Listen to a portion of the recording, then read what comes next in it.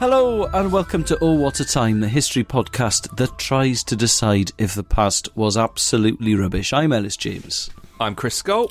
And I'm Tom Crane. And each week on this show, we'll be looking at a new historical subject. And today, we're going to be discussing big projects. Big projects. Isn't this actually, now we've picked this title, isn't this a series on Discovery Channel, hosted by Robert Llewellyn? Massive things on Discovery Channel. Whenever I talk to someone, I don't know, say at a wedding, and I ask them what they do for a living, if they say project manager, in my mind, I'm always thinking, I would be so bad at that. Yeah. I would be so rubbish at being a project manager. So say I was project manager of the building of the new Wembley, for instance. Yeah. Guaranteed, day one. Can I just say very briefly, Ellis, that would be a bold decision on the part of the FA, the owners and the FA. I know you're into football, but I don't think that's enough. Yeah, no. Guaranteed, workforce will be arriving on site day one, no toilets. I absolutely promise you that. We would go to the grand opening and walk into the stadium and say, is this roof made from twigs? Yeah. Can everyone do it Can everyone go to the toilet on the pitch for today? And because it's like an 8-year project anyway, so we'll all have dried up and stuff by the time the players are. Is that okay, everyone? Can everyone do it on the pitch? Ellis, thank you. All 94,000 seats are facing the wrong way. They're facing to the back of the stadium wall. This is the one thing we didn't want to happen. The one thing. To be fair, you don't want all those seats facing the pitch when it's just a pile of worker excrement steaming there. Yeah. That's no way to describe the England team. Oh, Tom. I should say what we're going to talk about on this episode, which is how Rome was fed, communication in ancient Rome, pyramids, and subscribers will get that fourth part, which is electricity to rural areas, which is something I've genuinely always wondered about. Whenever I'm in the country, it's the only thing I think about. My memory, because I grew up on the edge of the country, is constant power cuts. That is what my memory is of childhood, like the house just plunging into darkness all the time. Yes, but living in an age where electricity was really, really crucial to fund stuff. Yes. So I grew up in the countryside, and in the 90s, yes, power cuts all the time. But obviously, when I was 15, what did I like? I liked the telly. I like listening to music.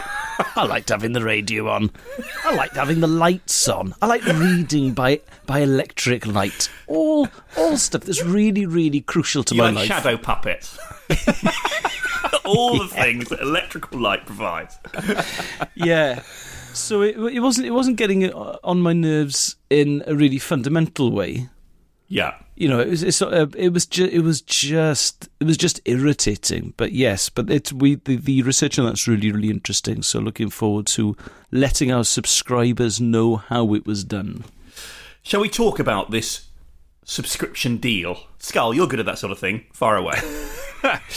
If you subscribe to this show, you get a fourth part in every episode. You get a bonus episode every single month, and you get episodes a week early, plus access to any pre-sale tickets for future live shows.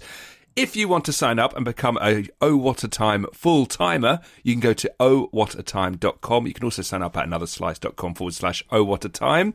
And you can go on your Apple podcast app if you're listening on Apple, and you can subscribe there and get all that extra stuff. Why not? A mere $4.99. Right, we've had lots of emails in this week, and I'm going to start with this from David. Good day from Australia and love the show, although I suspect that David might be Welsh.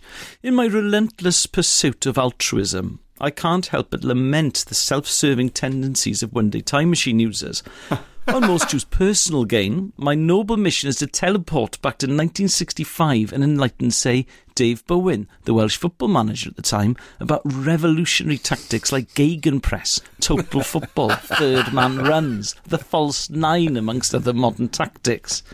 The false nine actually already existed by that point because the Hungarians had been doing it in the 50s, but it really, really, really, really, really hadn't caught on. In British football, I should do football tactics on this podcast. I'll research that myself. Darryl, stand down. You got the week off. My vision: a decades-long Welsh triumph benefiting millions. Of course, I wouldn't dream of using such a powerful device selfishly. Mind you, whilst I'm there, I might have a cheeky £10 wager on consecutive Welsh World Cup victories, merely to cover travel expenses and per diems. I also enclose a picture of the one-day time machine based on a Humber Super Snipe, somewhat based on Doc Brown's DeLorean from Back to the Future. I should point out that the window winders have been removed for safety reasons, as has the cigarette lighter. The window winders. Are you putting the child locks on as well when you're in that? I'm interested to keep in the back seat. Imagine that. You teleport back to I don't know, 1000 BC, and you can't get out of the car because of the time machine because of child locks. Do you really think like that tactical nous would result in that much, that greater achievement? All right then, Chris. When Arsene Wenger told the Arsenal team that he took over to start eating broccoli, this is a direct quote from an interview I read with him. Martin Keown told his teammates that he felt superhuman. Now, if you can make athletes feel superhuman by telling them to eat broccoli instead of chips, imagine if you could go back to the 60s with just that. Just say, listen, boys, you don't have to have 8 pints before every game. just have a cup of tea. Do you know what I'm going to say? I'd love to see this happen. If I had to sign off on a one-day time machine or like a 5-season time machine, I would definitely agree to this. Not as catchy a title, that one, is it? 5-season time machine. So, okay, you can go back to any league or World Cup and you have 5 seasons in which to change it. This might be a good question for the listeners. What other sports could you go back and change? Because you remember the Fosbury flop? Yeah. And that came in and revolutionised the high jump. It did, yeah. I know quite a lot about the Fosbury flop because I did it on another podcast. The people thought he was absolutely bonkers the first time he did that. Because wasn't it into a sandpit? Like, there was no crash mats like there are now? I don't think so. But people were doing. There was a kind of sort of scissor jump over the thing. It was just, but he wasn't smashing records, but you could tell that it was going to be much more efficient. But people were trying different versions of the long jump as well. I've seen one version of the long jump that was eventually banned, where you're effectively doing a sort of forward somersault with your eyes closed and hoping for the best. And I've got another game changer, which is the early use of doping in the Tour de France. That's quite a sort of key shift, wasn't it? Whoever brought that in first? Well, I reckon in the 60s, no one was testing footballers, so I could bring back a load of anabolic steroids and Gegenpress and broccoli and the false 9 and EPO. This is creating the most evil football team that ever lived. I mean, they'd all be dead by 1970, but they'd have won a World Cup. What a 5 seasons. My worry would be that the broccoli and the anabolic steroids would cancel each other out. I'm sure there's some kind of... I'm not a mathematician, but I'm sure there's something in that. One thing I did like about this email is the fact that it says so much about human behaviour. It starts with, I'm going to do something completely selfless. Other people use it for their own ends. I'm looking to improve, make people's lives better, etc., etc. And then he puts a bet on 2 World Cups. Of course he does, because he's a human. We've had it's the old. If you had a time machine, I suppose you should go back and kill dictators, etc. Yeah. Everyone who's emailed in so far has been like, "Oh, I'd love to go to a nightclub in the 60s and see." and meet Mick Jagger. No one has offered. David is the first person to offer to improve the world, and he is improving. He's basically improving my world for a bit. Yeah. Well, should we make a request for that? Who here wants to make a seismic change in the world? Who out of our listeners is brave enough to tell us how they're going to really shake things up? It doesn't mean killing a dictator. It could be anything, but we want a big change. Here's your challenge this week. Go back in time, one day, change the world forever. How are you doing that? So, if you would like to change the world, get in touch with the show. Here's how. All right, you horrible lot. Here's how you can stay in touch with the show. You can email us at hello@ohwhatatime.com, and you can follow us on Instagram and Twitter at ohwhatatime.pod. Now clear off. So this week in our Big Projects episode, thankfully, big projects that are nothing to do with me because, as we've established, I would be rubbish at organising them. I'll be discussing things like feeding the Roman army, lines of communication in the Roman army, and also, in our bonus section for subscribers only, bringing electricity to rural areas. And I will be discussing the construction of the Great Pyramids of Giza. To cut a long story short, it was quite hard work. Do hold back some of the research. In conclusion, tough job. Tough job. And I'll be talking about how Rome, ancient Rome, was fed. It's actually interesting for this. I think it's one of the greatest logistical challenges of the ancient world, feeding Rome's population of 1 million people or more at its height, and keeping them fed and watered. That's the equivalent to, I know in the past the world was less densely populated, but Rome at 1 million people is roughly the same size as Glasgow. Yeah, Wow. yeah. It's ridiculous, isn't it? We had 12 people at our house for Christmas dinner last year, and it's the most stressful thing I've ever done in my life. And that is a lot. Yes. That is way short of 1 million. Yeah. Logistically, I couldn't get my head around what I was supposed to do, how I was supposed to deal with this.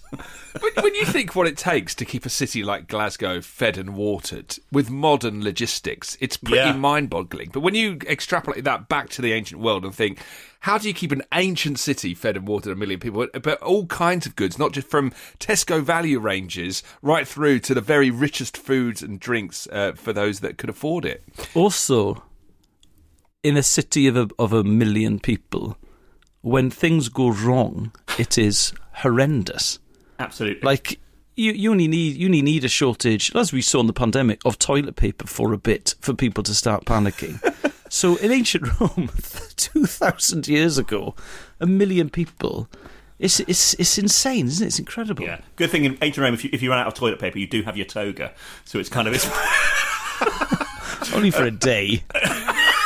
Well, there's quite a lot of surface area, actually. If you put aside a toga, that would see you through a month if you're working through it patch by patch.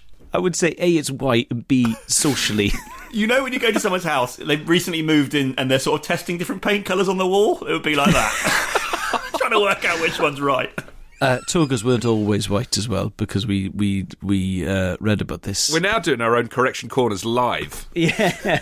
What we've proven there, by the way, very briefly, is that we are learning.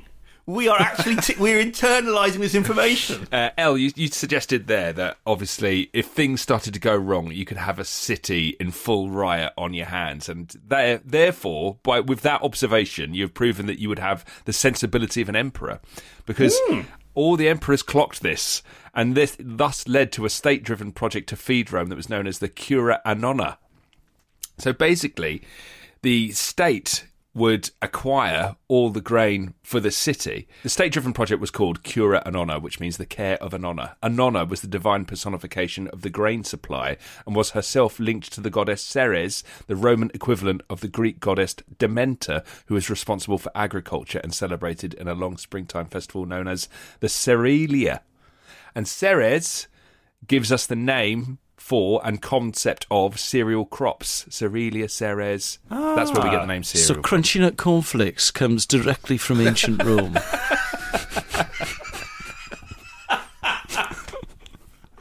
Incidentally, bought some of them the other day, and when I ate them, I was like a man possessed.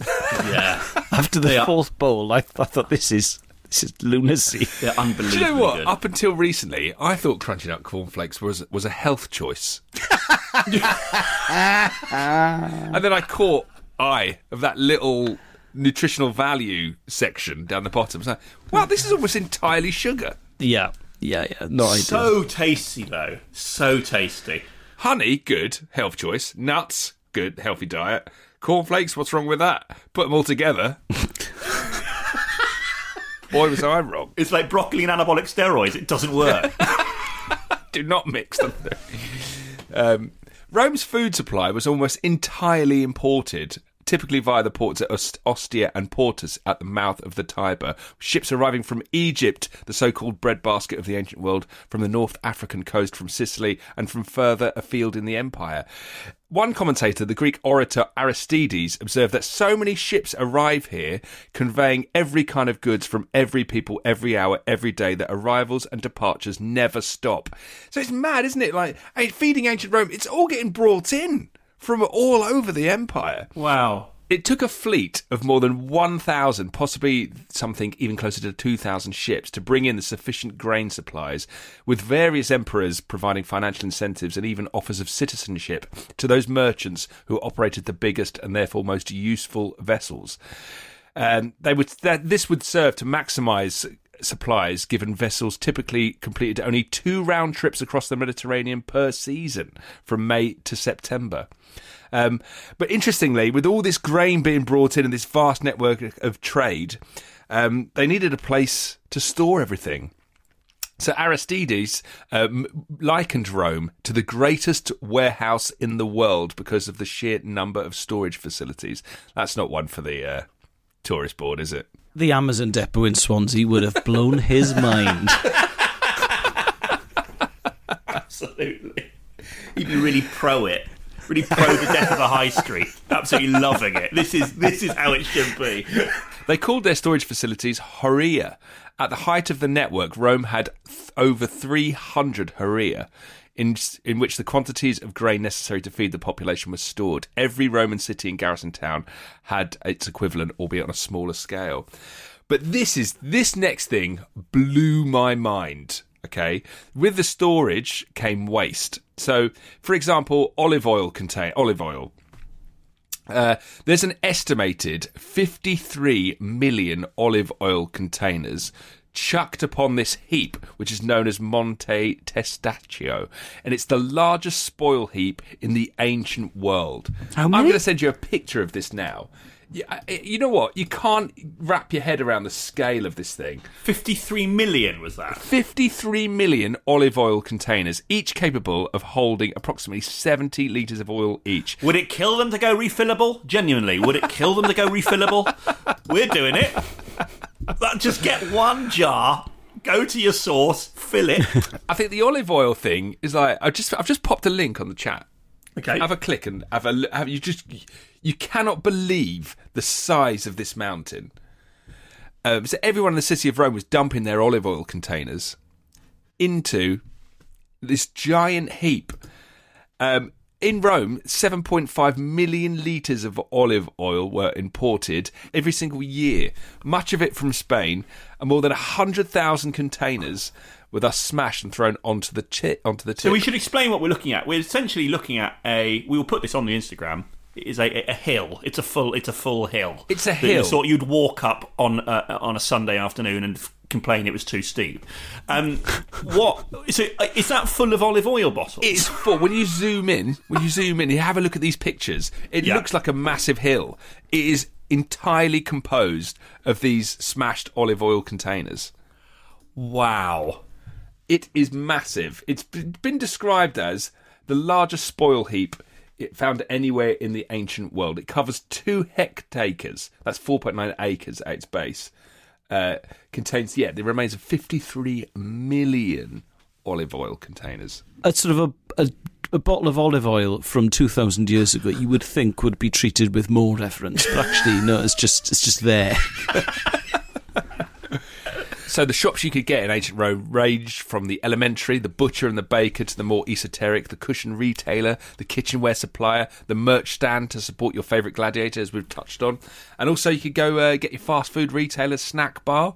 The Roman equivalent of this was the thermopolium, where you might get a bowl of soup or a stew or a meat skewer. Not quite a kebab, but near enough to the modern imagination. So it's basically like, I don't know if you've ever been to like Lakeside or Bluewater, the big Essex shopping centres. It basically feels like that.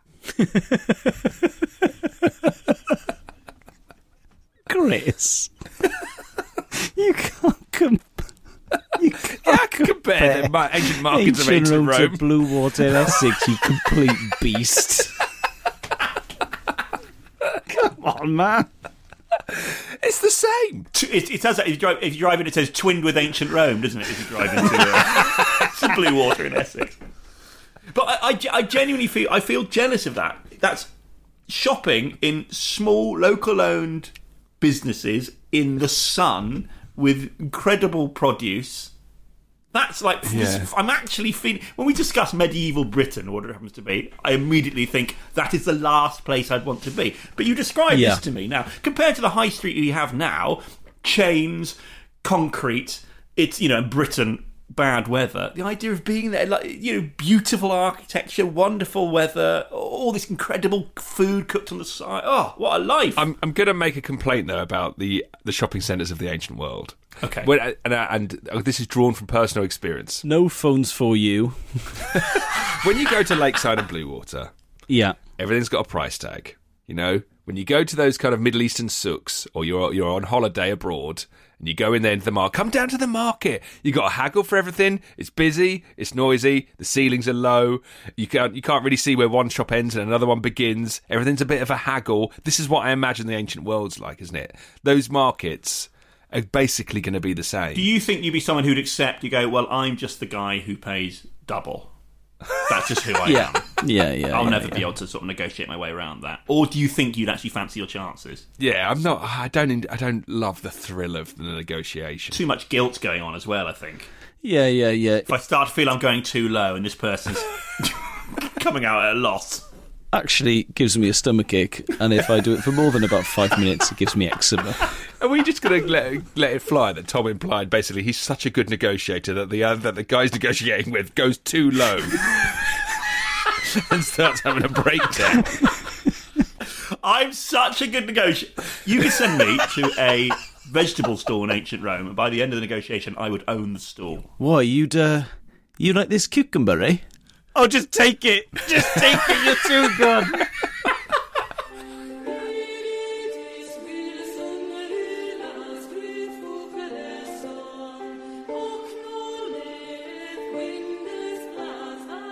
Well, if feeding ancient Rome was a logistical challenge because of its sheer size, then think about this. You had to feed a marching army thousands of miles away. So that demanded incredible logisticians and clever people.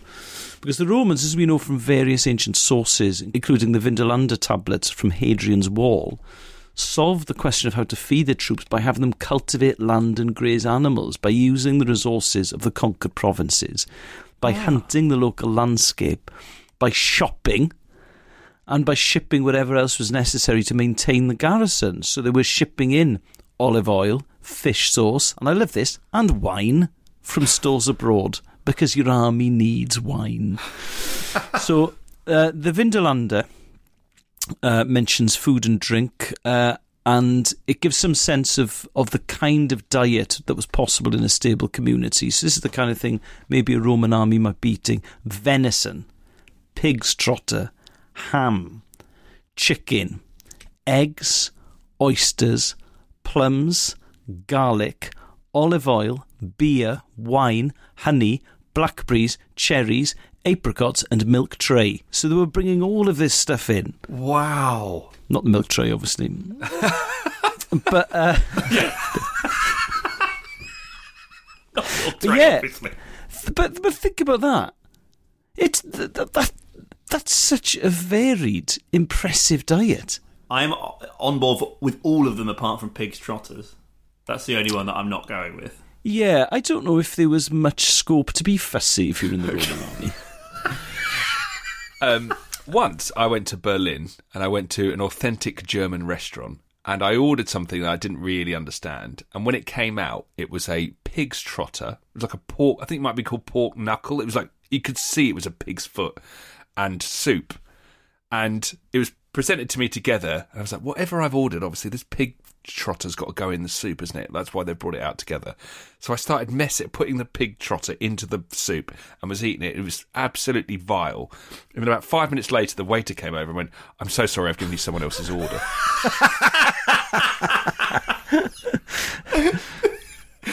And you looked in the corner and there was a three-legged pig there waving at you. And I said, And I was like, well, I don't want it. And the waiter was like, well, you've started now. And he No. charged me for it. That's not all right. Yeah, 100%. That's what happened. He charged me for it. That feels like a tourist scam. They just how they get rid of their pig trotters. So what had you ordered? I don't know. It was like the recommended thing. But I Yeah. didn't really understand it reading it on the menu. But when he came out, it was like a pork trotter and a soup. Foot of the day. Yeah. But they take the menus off you, so I couldn't cross-reference what I do. I was like, this must be it. Well, when I was in Alicante, they'd obviously... The people who ran the restaurant we used to go to that was near the hotels, we went there every night because it was really nice. But obviously there was no one there with very good English, so they'd Google translated the menu. So each night I would order either dumbfounded sky bacon or fragmentation hand grenade, which was a kind of pudding with pineapple. What was Dumbfounded what was sky that? bacon. What was sky bacon? I can't remember what the meals actually were. I just remember the English translations. And one night ordering a dumbfounded sky bacon, and actually it was all right. But what an incredible name for like a starter. Talking of trotters and feet, Ellis knows this. I once ordered a pizza. I won't say the place, and when it arrived, it had a footprint baked into it. Unbelievable. It was one of the major chains as well, so I'm not going to say which one it was. I was in Edinburgh, the Edinburgh Festival. I was feeling really stressed and low. I was living with John Robbins at the time, actually, and it turned That's out not why you were feeling stressed and low. quite the opposite.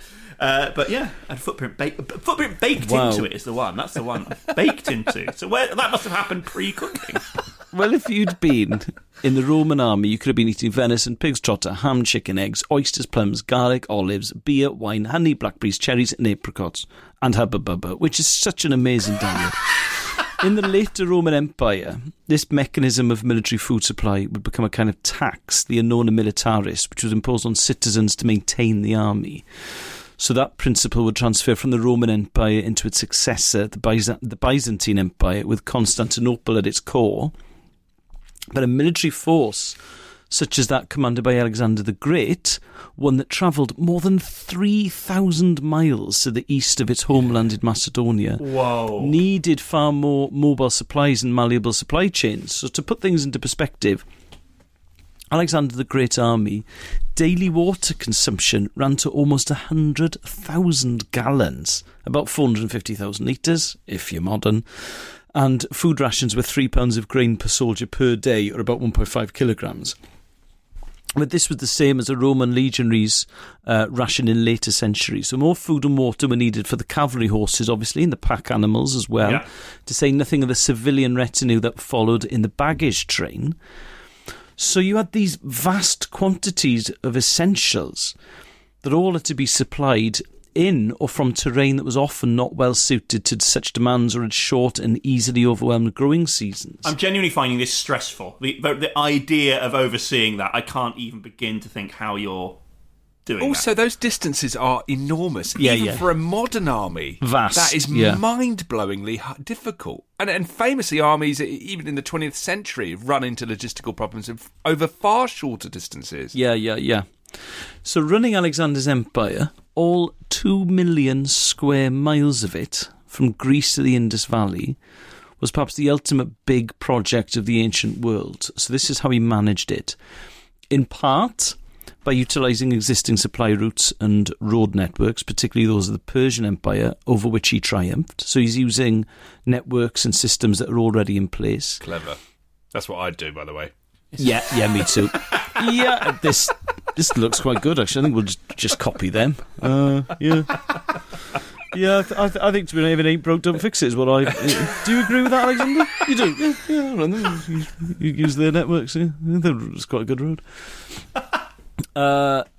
In part by the forging of alliances and maintaining loyalty by taking prisoners and leaving behind garrisons and governors to ensure order and orderly delivery, which is what Julius Caesar did during the conquest of Gaul. Again, good idea. Yep. Again, if Alexander the Great suggested that, I'd be like, yeah, I was going to say that. And in part by forward planning, and this is where I would really struggle, and by projecting power ahead of him, So supply chains would be secured wherever possible before the main body of the army would be moved. Oh. So he'd send forward like a squad, I imagine, ahead of the large body to sort it all out. Yeah. I get very anxious if I think I'm going to be hungry. Yeah. So if they've sent, if they've sent a part of the army forward already, I'd be like, so there is going to be food when we're fighting. Great. Okay, that's fine. To sort of go and hold a big table at Pizza Express or something like that. Exactly that. Yeah. Sit there. Have you got a table for 4,000 people, and then there's just one guy sat at the end, and he's put his coat on another chair. He's filling a bit of space. One guy in 4,000 coats. And he's freezing. Yeah. But when it went very wrong, though, as it did on Alexander's march back to Babylon through the desert, west of what is now modern-day Karachi, famine, starvation, disease, and then death stalked the army. So as their food ran out, the soldiers turned first to the fish that the local coastal population ate, then to the roots of palm trees, then to eating their pack animals, camels and horses. No. And then they ran out of water. So, you'd be thirsty, you'd stink, you'd be absolutely starving hungry. So this is an extract from Curtius describing another close encounter with death by starvation in Bactria, which is sort of modern northern Afghanistan. Grain shortages brought the troops to the verge of starvation. The men rubbed their bodies with juice from pressed sesame in lieu of oil. As for wheat, there was none. They survived on freshwater fish and herbs. So sort of, kind of a modern Atkins diet. Yeah. Now, Alexander was not the only commander brought on a peg or two by the elements. So it happened to numerous Romans and to Napoleon as well, who twice forgot his own maxim that an army marches on its stomach because he left troops to die in the deserts of Egypt and the snows of Russia. That is the one thing, as you're looking out your window as an army approaches your village, saying to your loved ones, not to worry, but they look hangry. I thought it was bad. It's even worse. They look hangry. Have we got anything in the cupboards? If we don't, this is going to be horrendous. Got any protein bars? You knock up some porridge.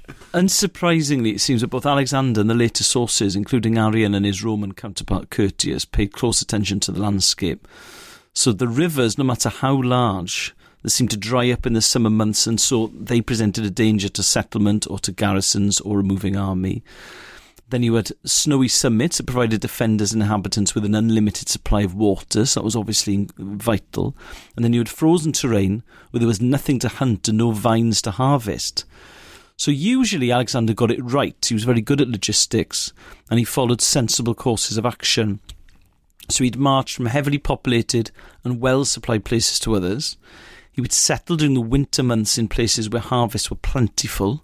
Mm-hmm. And he'd ensure as far as possible that supplies would be brought in by sea. And you could establish new cities. So in modern Afghanistan, at Kandahar and near Herat, which were all at vital points in rivers, oases or existing trade routes. And then you could ensure the security of supplies. So if, as often happened in Central Asia, Alexander was forced to winter in areas that couldn't be supplied externally, then he broke his army into smaller parts. So it would place less of a strain on what was available.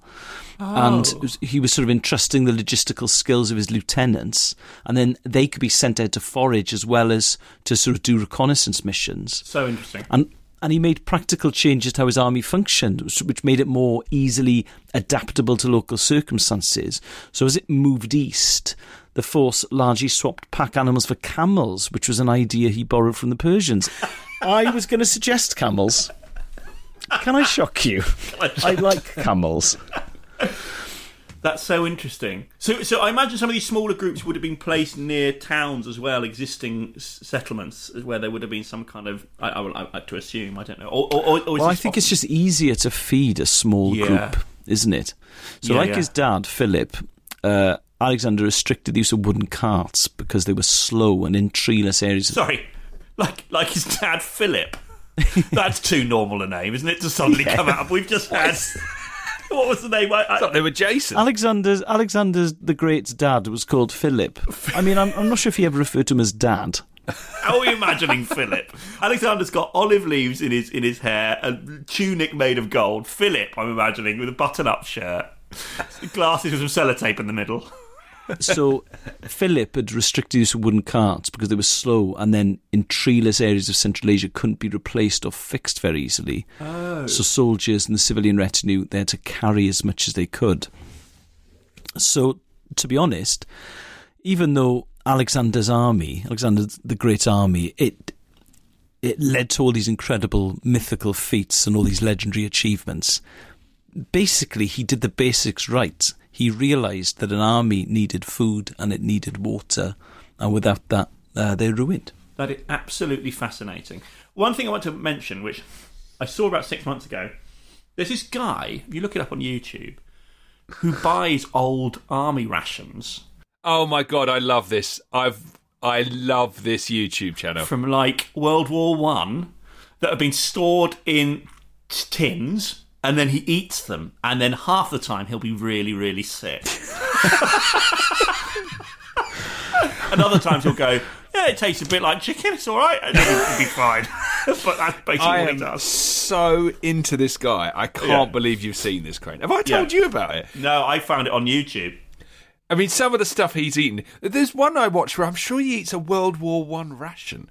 And Like bully beef or something. The thing is, like, it's dust. It's more or less dust. But occasionally he will draw the line and go, I can't eat this. Like, particularly the meat product. But he's often just like sat just in his living room. Like, it's just like he doesn't put it in any setting. There's no effort to kind of deck the walls in World War II memorabilia. It's just literally just sat in his house, opens the tin, there's a puff of dust, he has a bite, he tries not to be sick, and then he thinks, I can't wait to go again. And he gets back on the internet. My favourite thing that he eats is he gets like World War I and Korean War biscuits, and they are sawdust. They are the driest thing you've ever seen, and he will attempt to eat them. It is vile. Right, please send me a link to this guy, because I've got quite a quiet afternoon, actually, and now I know what I'm going to be doing. I was going to go for a bike ride, but no, I'm going to be watching an absolute maniac eating biscuits from the Korean War.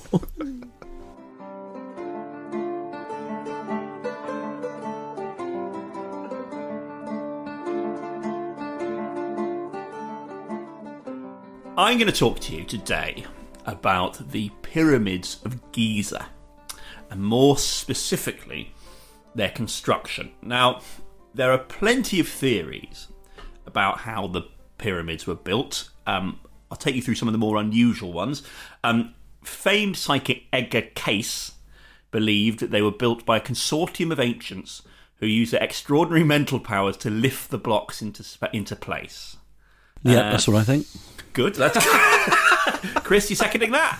No. Is aliens on your list? Well, we'll get to that. Former Minnesota Congressman Ignatius Donnelly. He believed that the people of the lost city of Atlantis were responsible, so much so that he published a book covering this in 1882. So this is the Minnesota Congressman Ignatius Donnelly. He felt it was... How do you write that book? I know.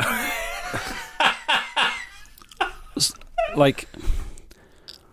Because if you're not doing research, you have to accept that's just a piece of fiction. It's a hunch. So you're sitting down there, you got your pen out and a pad. What are you doing up there? I'm writing a book, actually, about the pyramids. How come? Entirely from the product of my own imagination. We know you live in Minnesota as well. Yeah. What is this base of research? It's incredible. So that's Ignatius Donnelly. God, it was easy to get a publishing deal in the 1880s, wasn't it? Well, you know, Joseph Smith saw the whole Mormon religion from inside a hat. He dictated it all while sticking his head in a hat. Really? That's a fact. You can look that up. Like the sorting hat in Harry Potter, like a big hat. Is that what you mean? Like his eyes were covered? I think it's a big top hat. Wow. He dictated the whole Book of Mormon from staring inside of a hat. There you go. Well, we all work in different ways, don't we? I like to use a whiteboard. So, and still to this day, as Chris points out, a lot of people, more people than you would imagine, still believe that aliens built the pyramids and that they're put there to observe us. So, yeah, there's something in that. Let's start with the question. If you've got to bet your life on one of those three, which are you going for? What's your... You literally... One of them's going to be right, and that's going to save your life. Which are you going for? Aliens. Yeah, aliens all day long. Yeah. It's clearly bloody aliens. I can't. I mean, when you see the pictures of the pyramids now and the Great Sphinx, it looks unbelievable. I can only imagine. You know, Napoleon's army. Napoleon himself stumbled upon the pyramids and saw them. And how could you think anything other than aliens must have put them here? Yeah. I don't think you would be able to, even 100 years ago, that there was a great civilization that built them. I can understand why people jump to that conclusion. I can imagine myself turning up, looking at them and thinking they were constructed using a series of ramps, pulleys and ropes, which is correct, actually, which is actually correct. So let's talk about that process, because that is the more traditional theory. The first pharaoh to be buried in a pyramid was Pharaoh Djoser. Now, the construction of this first pyramid-shaped tomb in the 27th century BC did away with the mud and straw bricks that had been used on smaller flat-roof tombs previously. And it was the first pyramid to use limestone. And this important step, which changed the shape and size of pyramids going forward, was led by Djoser's royal architect, who was called Imhotep. And for a point, why did Imhotep become famous in 1999? Or was there an up company or something named after him? Have you watched the blockbuster movie The Mummy? I thought I recognised that name. That is who it's based on. That character is Imhotep, who is the architect for Djoser's pyramid. I don't think architects are rarely used as the baddies, are they, in movies? It's quite nice to... quite unusual. Yes, that's true. They've gone with it and it worked. Now, to shift the blocks into place, architects and engineers use a system, as I say, of ramps and wooden rollers to move the limestone up to upper levels. And this technology was tweaked and then perfected until at last, in 2550 BC, the Great Pyramid of Giza could be built as a tomb for Pharaoh Khufu. Now, this is the one I really want to talk about. The Great Pyramid is the largest Egyptian pyramid. It is also the oldest of the seven wonders of the ancient world. It's the only one of the seven wonders that has remained largely intact, and it remained the tallest structure in the world for 3,800 years. Wow. Isn't that incredible? Mad, isn't it? For 3,800 years, that was never bettered in terms of height. Just absolutely incredible. And as with all pyramids, it was built while the pharaoh was still alive in preparation for their death, which I've been thinking about this. Feels a bit weird. The idea of sort of seeing that going up opposite your home, how you'd feel, I'd feel it'd be a bit bleak. Not sure about that, actually. What would you do if you went round my house in the garden was my own ornate gravestone that I was carving really intricately? I tell you one thing though, it would stop you from wasting time. Yeah, wouldn't it? You like. Actually, I'm not going to have a lie-in. I've just realised that my life on Earth is finite because I've got a massive tomb being built in my back garden. So yeah, and as it's going up, you're right. It's a reminder that time is finite. Each of those layers is an example of yet more time ticking away, and eventually you're going to be in that. I will meet you for a pint. Actually, I'll get a babysitter. If it was out front, it was opposite my house, I'd probably use the back garden more. I think I wouldn't want to look at it all the time. I think it might bleak me out a bit. Let's discuss some stats from this Great Pyramid. It took around 27 years to build. That's not bad. No, that's not bad, actually. No. I would imagine that it would take... looking at the size of it, you would think it would take much longer. Yeah, I was going to say 100 years. Yeah, it's pretty... That's very specific as well. 20. So we know that then. We know exactly how long it took to build. The estimate was 12 years, but the builder-up, they always get it wrong, don't they? Imagine dying before it was finished. On your deathbed, you'd be like, oh, nice one. I should have chucked money at this. Can I just ask a fundamental thing that I've always thought about with the pyramids, right? So he's building this big tomb, essentially. The pyramid is a big tomb to him, right? And I've seen, like, what it looks like inside the pyramid. And the tomb is basically, like, halfway up the pyramid, isn't it? Mm-hmm. Like, and you go, like, there's an angular little tunnel into the tomb. Surely, if you're building a big pyramid that's to act as a tomb, you build the tomb right underneath the base of it and then put the pyramid on top so no one can get in it. No? What is your question? Your question is... My question is, Imhotep's got this bang wrong.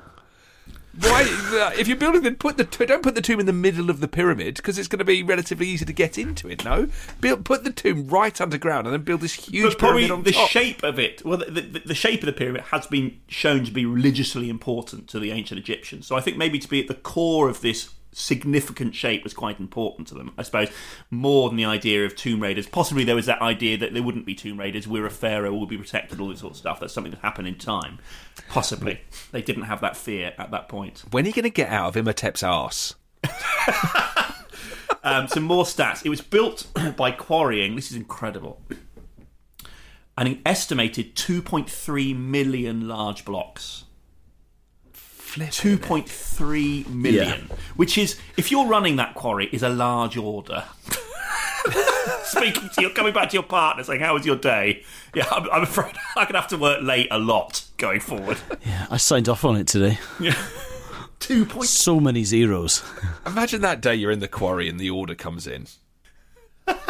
Oh yeah, you're having a Chinese that night. You've been struggling for months. You don't know how you're going to keep the business afloat, and then you get a 2.3 million block order. It's fine. We're going to be fine for about the next 27 years, actually. Each block weighed between 2.5 and 15 tons. To give you an idea, an elephant weighs between 2 and 7 tons. So some of these blocks were twice the size of an elephant. And an elephant's easy to get up a slope because it has legs as well, remember? It's kind of, the stone is... And they're quite obedient. Exactly, yeah.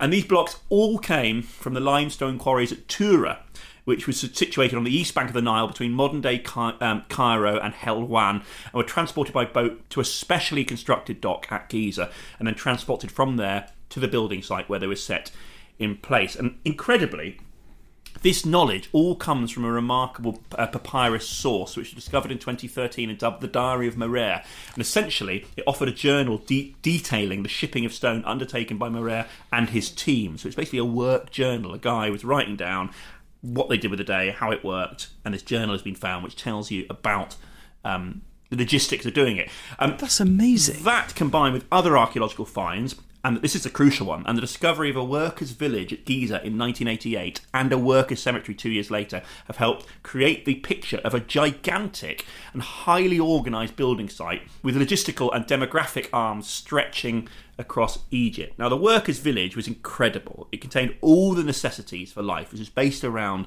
the pyramid, as did the neighbouring community, constructed to house temporary workers, and a third community, which was more upmarket, for administration and officials, people like foremen who were tasked with overseeing the construction. You talk about stressful job and the idea of not being able to oversee things, Ellis. The idea of overseeing the building of a pyramid just stresses me so much. Oh, yeah. A nightmare. Because my worry would be, I wouldn't want to go do a bad job and then get killed, and also wouldn't want to do so good a job that he decided he'd want to be buried with him. Which seemed to be the sort of thing that happened back then.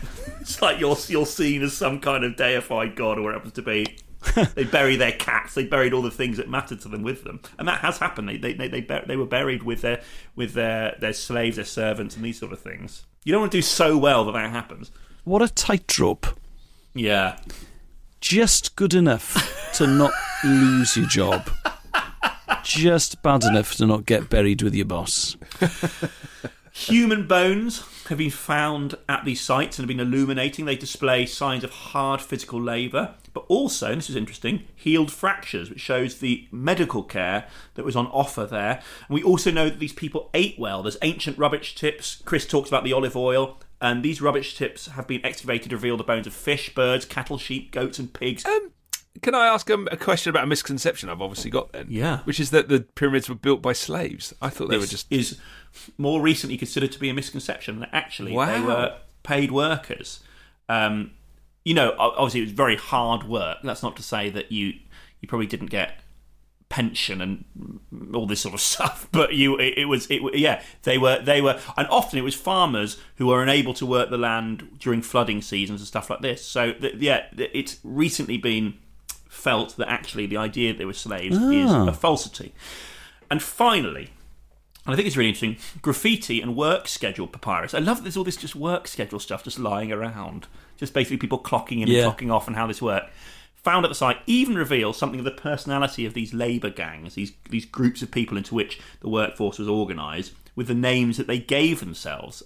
Here's some of the names they had: the Friends of Khufu, the Green Ones, Labourers of Menkara, and the Purifiers of Horus. And this one makes me laugh. Just simply the Perfectionists. Which how are you imagining the Perfectionists? like the eggheads. Yeah. It does. You're right. It sounds like a pub quiz team, doesn't it? Yeah.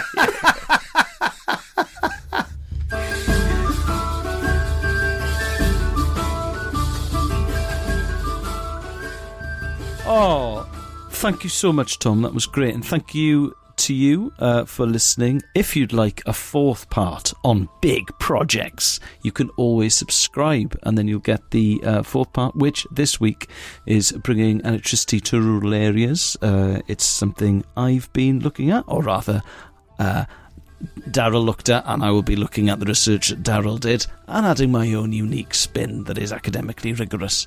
So if you'd like to subscribe, the details are on owatertime.com. See you next week. Goodbye. Bye.